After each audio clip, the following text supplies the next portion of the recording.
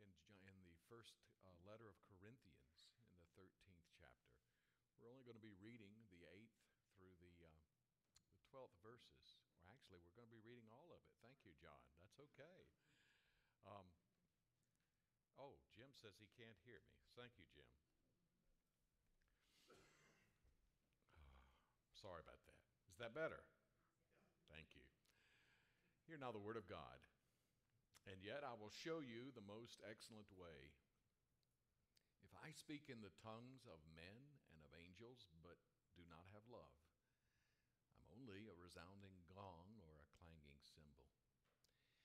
If I have the gift of prophecy and can fathom all mysteries and all knowledge, and I have a faith that can move mountains, but I do not have love, I am nothing.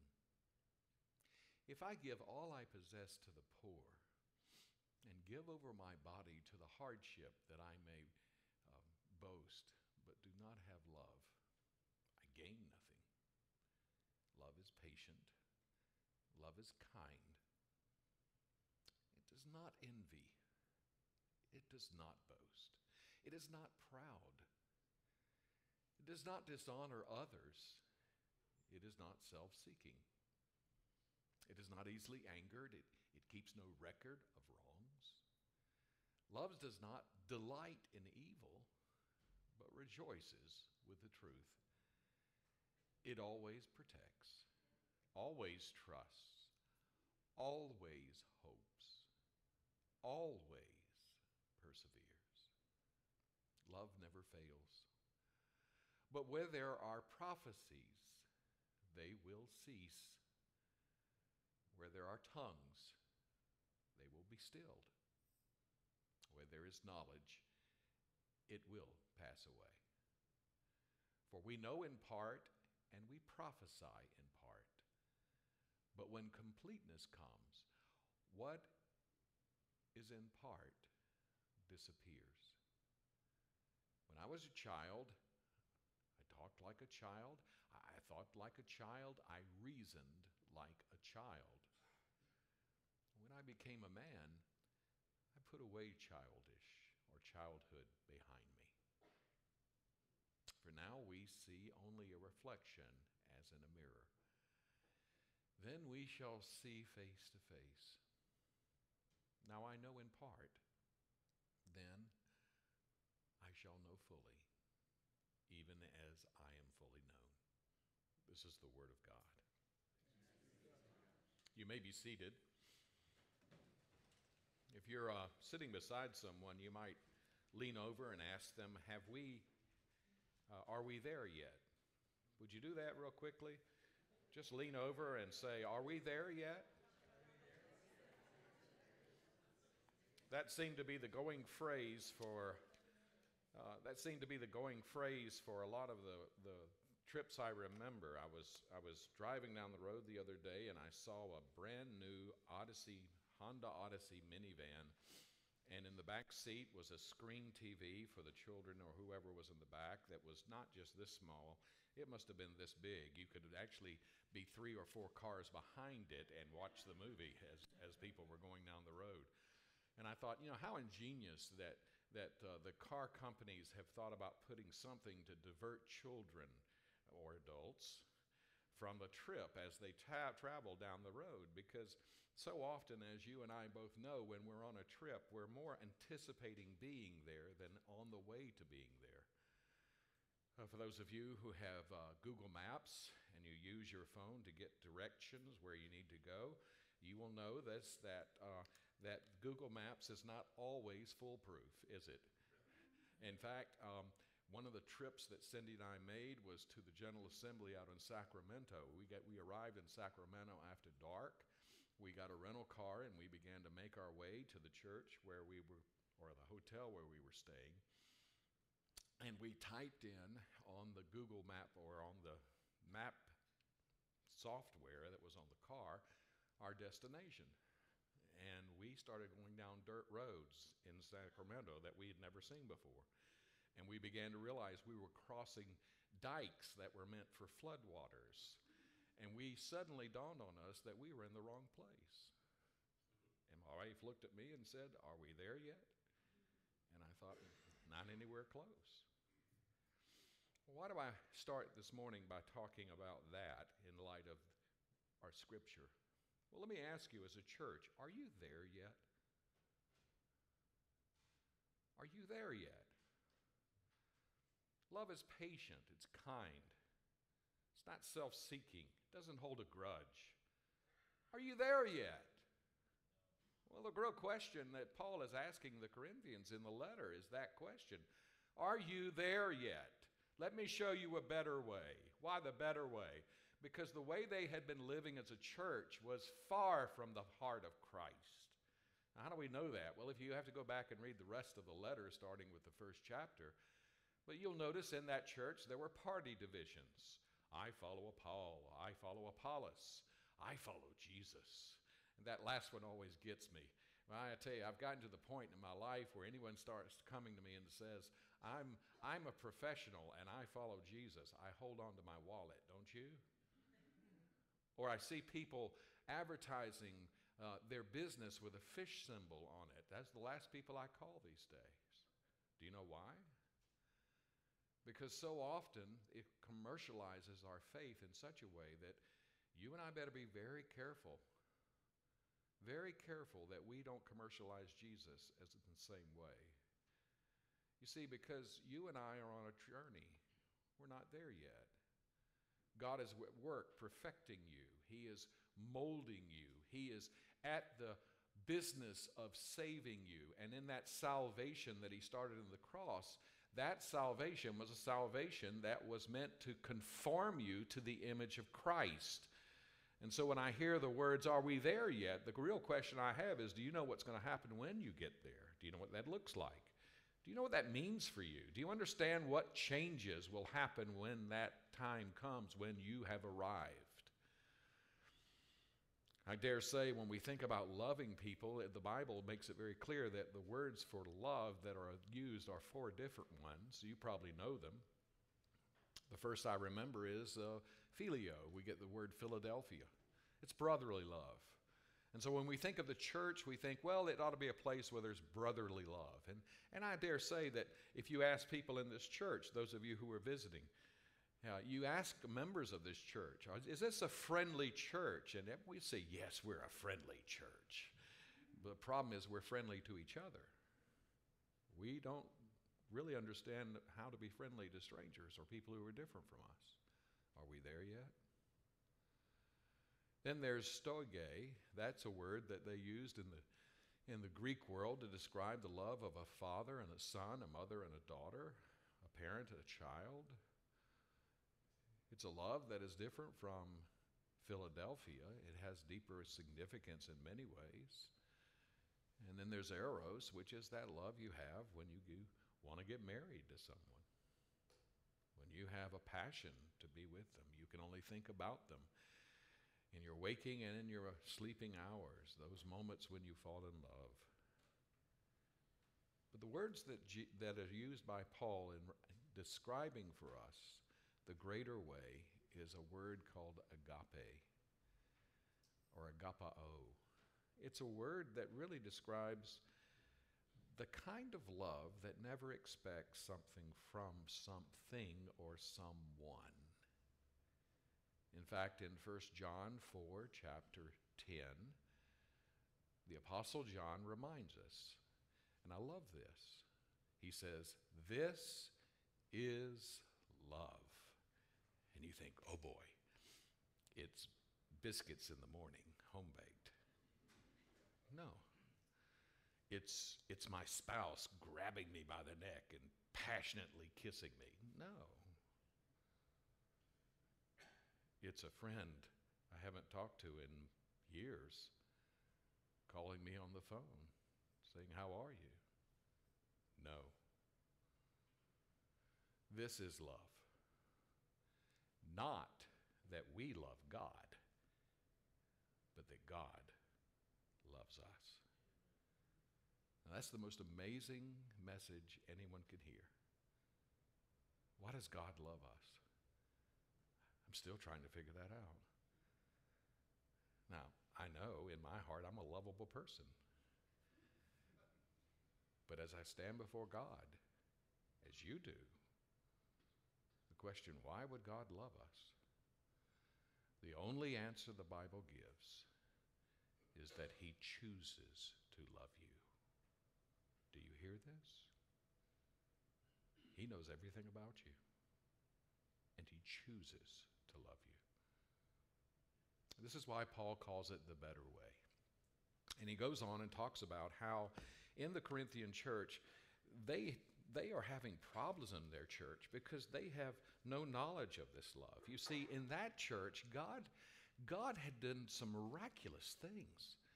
He had given them spiritual gifts where when they gathered together in meetings like this, someone would stand and say, I am feeling as the Lord is telling me that we need to prepare for a drought or some persecution. And I want us to be prepared for that because the Lord is making it so evident to us, to me, through the Spirit, that God is going to be allowing some things to happen that we are not prepared for. And in that word of prophecy, the congregation would gather and they would hear that and they would pray, Lord, how are we to pray and prepare for whatever it is you're warning us? And in that prophecy moment, a word of knowledge would come where someone would say, this is what the Lord wants us to do. And you say, well, wait a minute, how does that happen? Well, remember when Joseph was sold into slavery and he was under the Pharaoh of Egypt?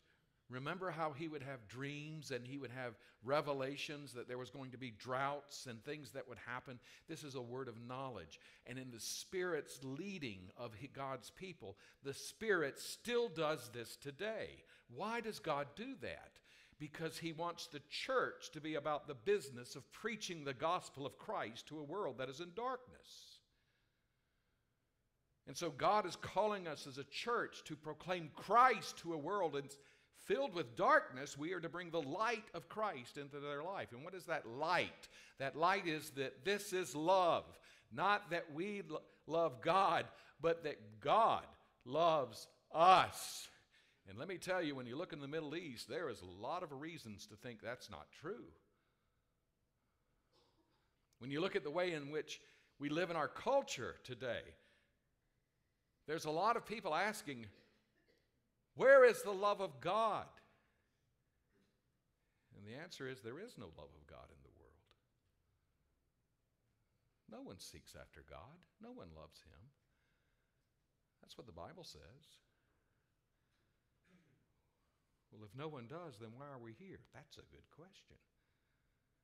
If you've come here to worship the one true God and to love him, it's not because you're such a smart person. It's because you understand that God first loved you, just as you are. And when someone comes to that knowledge, when they grasp the love of God that is in Christ, that he would go to the cross to bear our sins for us before we ever thought of him, and it changes you, then in that moment, you have crossed over into life, whereas you were once living in death. Because God is life. Isn't that beautiful? Well, this wonderful church called Corinth had all these gifts. The Spirit was at work among them in powerful ways. But something happened in the midst of that moment where their flesh, their selfish hearts got in the way, and they began to make comparisons. They began to say, well, do you speak in tongues? Do you have any words of prophecy? God gave me one. Did he give you one? Well, you must not be as close to God. You know, I never really understood how much of a demarcation can happen in your life until one of the first Thanksgivings that I gathered with my family after I became a pastor of a church. By the way, don't ever tell someone that you're a pastor. They'll totally change their behavior in front of you. I'll never forget, I was coming back from Gordon Conwell Seminary as a student, and I was taking the old Piedmont Airlines. Wasn't that a great airline? Ken Belk was a mechanic for that airline. The old Piedmont Airline, and as we would fly back to Charlotte in that gosh, I even remember how much the ticket was. It was $120 round trip. I remember We were getting on the plane, and as I was sitting with other people, I had one guy who was on his fifth or sixth or seventh drink, and he was just ready to hammer himself as he got home. And he was just ready to talk and be jovial with me because he had had enough to imbibe himself, and I just wanted to be left alone. I was tired. I was ready to be with family, and he looked at me and said, "Where are you from?" And I said, "Well, I'm from South Carolina." He goes, "Really? Isn't that great? What are you doing up here in Boston?" I said, "Well, I'm going to seminary." And he said, "What's a cemetery?" And I said, "It's seminary." And he said, "Oh," he said, "What is that?" He said, "Well, that's a place you go to learn how to become a pastor." And he goes, and at that moment, his mouth was full of drink, and he went, no kidding.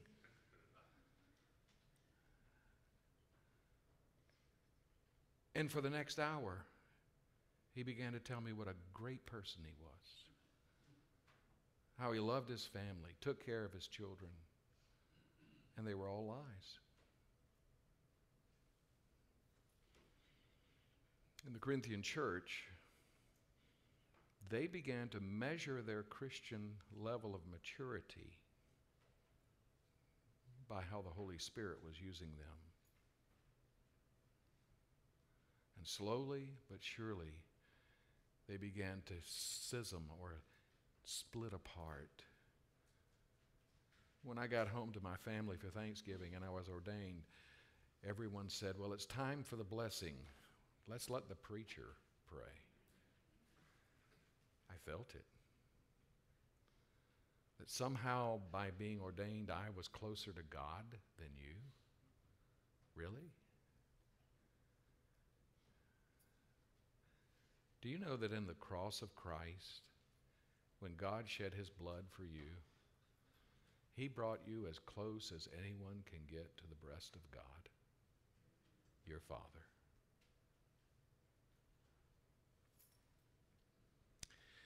Well, I dare say the question that Paul is dealing with this morning is, listen, Corinthians, are you there yet? Do you understand what God has done in such a way that it's changing your life? Let me tell you, churches are struggling with this now. There are churches that are splitting over stupid things, insignificant things, arguing about things instead of thinking about the Lord of glory and leading people to Christ. Are we there yet? Here's what we find from the scripture that is very important. Paul says love never fails. And thank God for that. Because let me tell you, as a church, we will fail. We will fail each other. We will fail God. But love never fails. Why is that so important? Paul says, listen, where your prophecies were so important, they will cease. Where you had a tongue, where you were speaking a heavenly language that was God's gift to the church and impressing upon them that Christ lives and is among us, it will be stilled.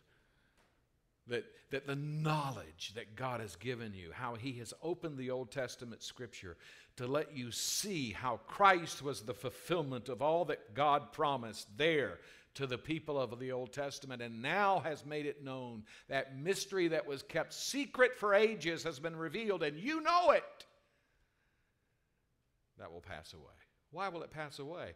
Because there's coming a day, my friends, when Christ returns, when all of what we're experiencing as a church will be paled in comparison to the glory of seeing the one true God in his presence. We walk by faith, by faith and hope in our walk today. We come to church hoping that God hears our prayer. When we get to heaven, it won't be a hope or something of faith that we'll be experiencing. We will be face to face with the living God. And we will not have to fear, because he will have covered our sins, cast them as far as the east is from the west, and chooses to remember them no more. Have you thought of that? What a powerful statement. Not only does Paul emphasize that important truth for us, but he goes on and he says, I want you to understand the difference between what is sufficient and what is permanent. Go back to the scripture, and he says, look, in verse 9, for we know in part and we prophesy in part. When the completeness comes, what is in part will disappear. Well, why does he use that illustration?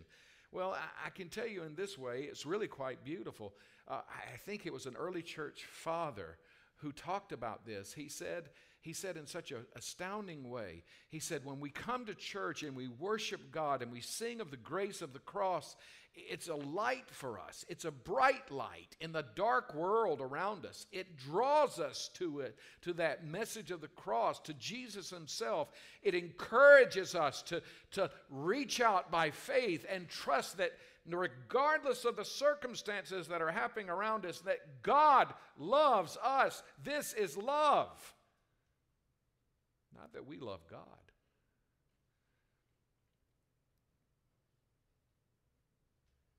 But all of that will fade when we're in the presence of the Lord, because it will be like having a flashlight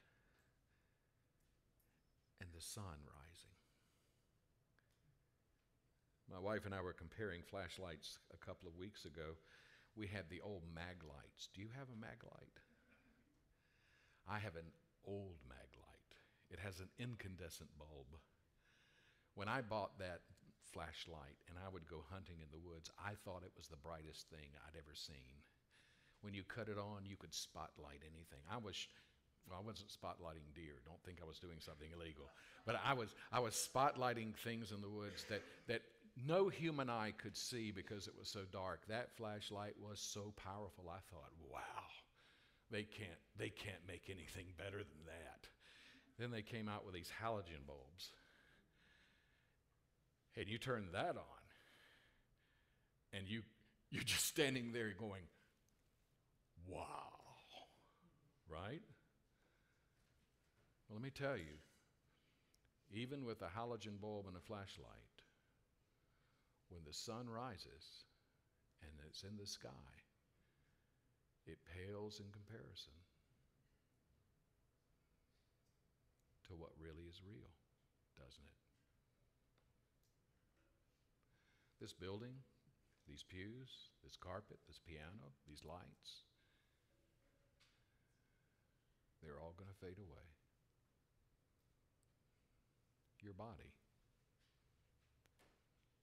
But the one thing that is eternal is the thing that God gives his people, and it's eternal life. Do you know what John says in his gospel is eternal life? It is to know God and the one he has sent. That's eternal life. You see, the Corinthians were blinded by what God had given temporarily to the church, and they thought, oh gosh, we're here, we've arrived. No. They're all temporary things to prepare you for the reality of what you believe in. The real being of the Father's presence. You notice Dick was lighting these candles this morning. Did you notice that? You know why we light candles?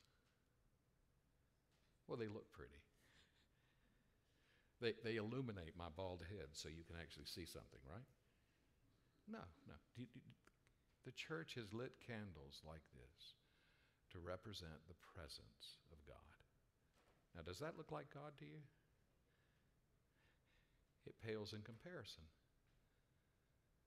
All the symbolisms, everything. I had someone come in and say one day, I'll never forget it, it was Roy Campbell. He was a Southern gentleman. Robert, he would say, Robert, I've got something I've got to talk to you about. And I'd say, what, Roy? He says, I want you to know I want to give money to put a cross above your head, right here above the pulpit. And I'd say, Roy, that doesn't fit the decor of our church. He said, yeah, but Robert, you don't have a cross in your church. And I said, actually we do. We have one right here on the baptismal font. Don't tell anybody. He said, but Robert, you got to have a cross. You have a church. And I said, Roy, you don't get it, do you? He said, what? I said, we don't need a cross because we have the living Christ. The reality instead of the symbol. Do you hear this? If Christ lives in you,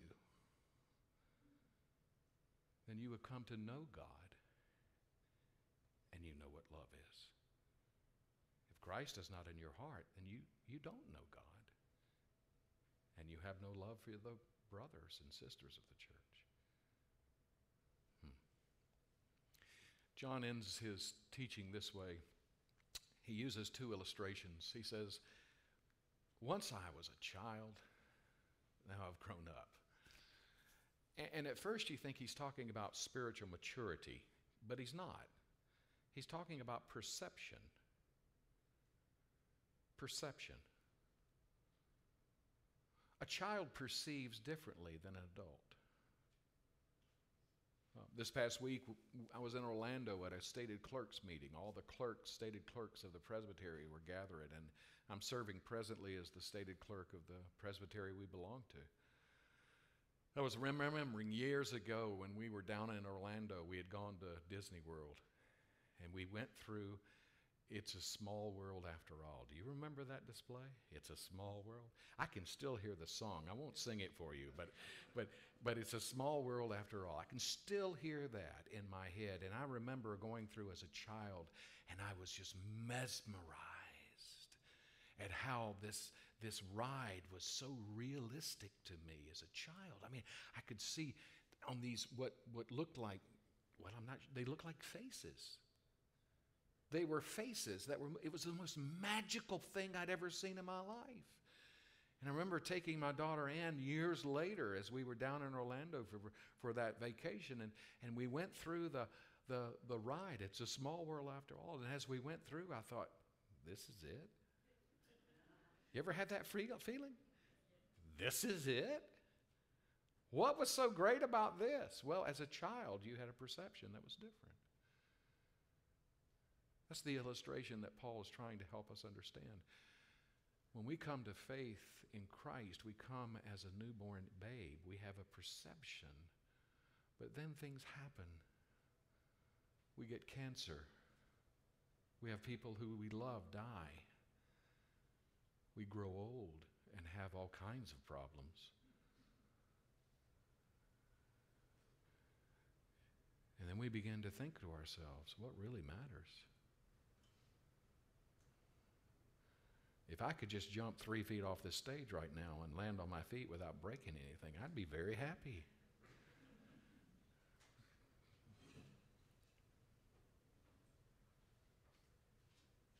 But the only thing eternal, the only thing that lasts, is that this is love. Not that we have loved God, but that God has loved me. He's loved you. Paul uses the second illustration of a mirror. It's interesting because Corinth, the city of Corinth in that day, was known for polishing mirrors that were just unbeatable. I imagine they must have been like crystal clear glasses. Have you ever been in a funny house?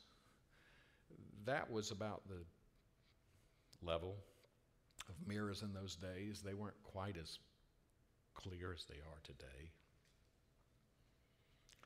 But as you look in the mirror, if you moved one direction or another, your face might distort one way or the other. You do that on your phone, by the way. At least someone tells me you do that on your phone. You can take a picture of yourself and stretch your image into all kinds of shapes, right? Well, in the day that Paul wrote this, he was talking about that ability to look at a reflection and it not be perfect. It did not really reflect who you really were, but it gave you a close image. He said, but when we get there, we see it face to face. I told you this story before, but I've still hasn't left my mind. I just can't get past it. I remember Bill Woods, Richard Woods' brother, were at the wake for their father. A.W. had passed away. A.W. was a long-term member of our church.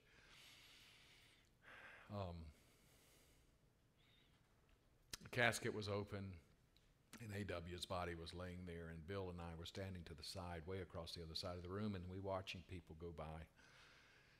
And he kind of pulled me aside and he said, you know, it's going to be amazing. It's going to be amazing. And I said, what, Bill? He said, you know, I grew up at Center Church. I've heard this all my life about the resurrection, about Christ returning, about seeing those we love, not as they once were, but as they will be glorified in that resurrection. He said, it's going to be unbelievable. We'll have to spend the next, however you account time and eternity, he said, we'll have to spend most of that time pinching ourselves, saying, it's really real. Because he had the vision of his Father being resurrected and alive forever. Let me tell you, I don't know where you are in your walk with Christ this morning. I don't know where you stand as far as your faith. I don't know if you came here because you need God to give you something that you don't have right now. He's able to do that.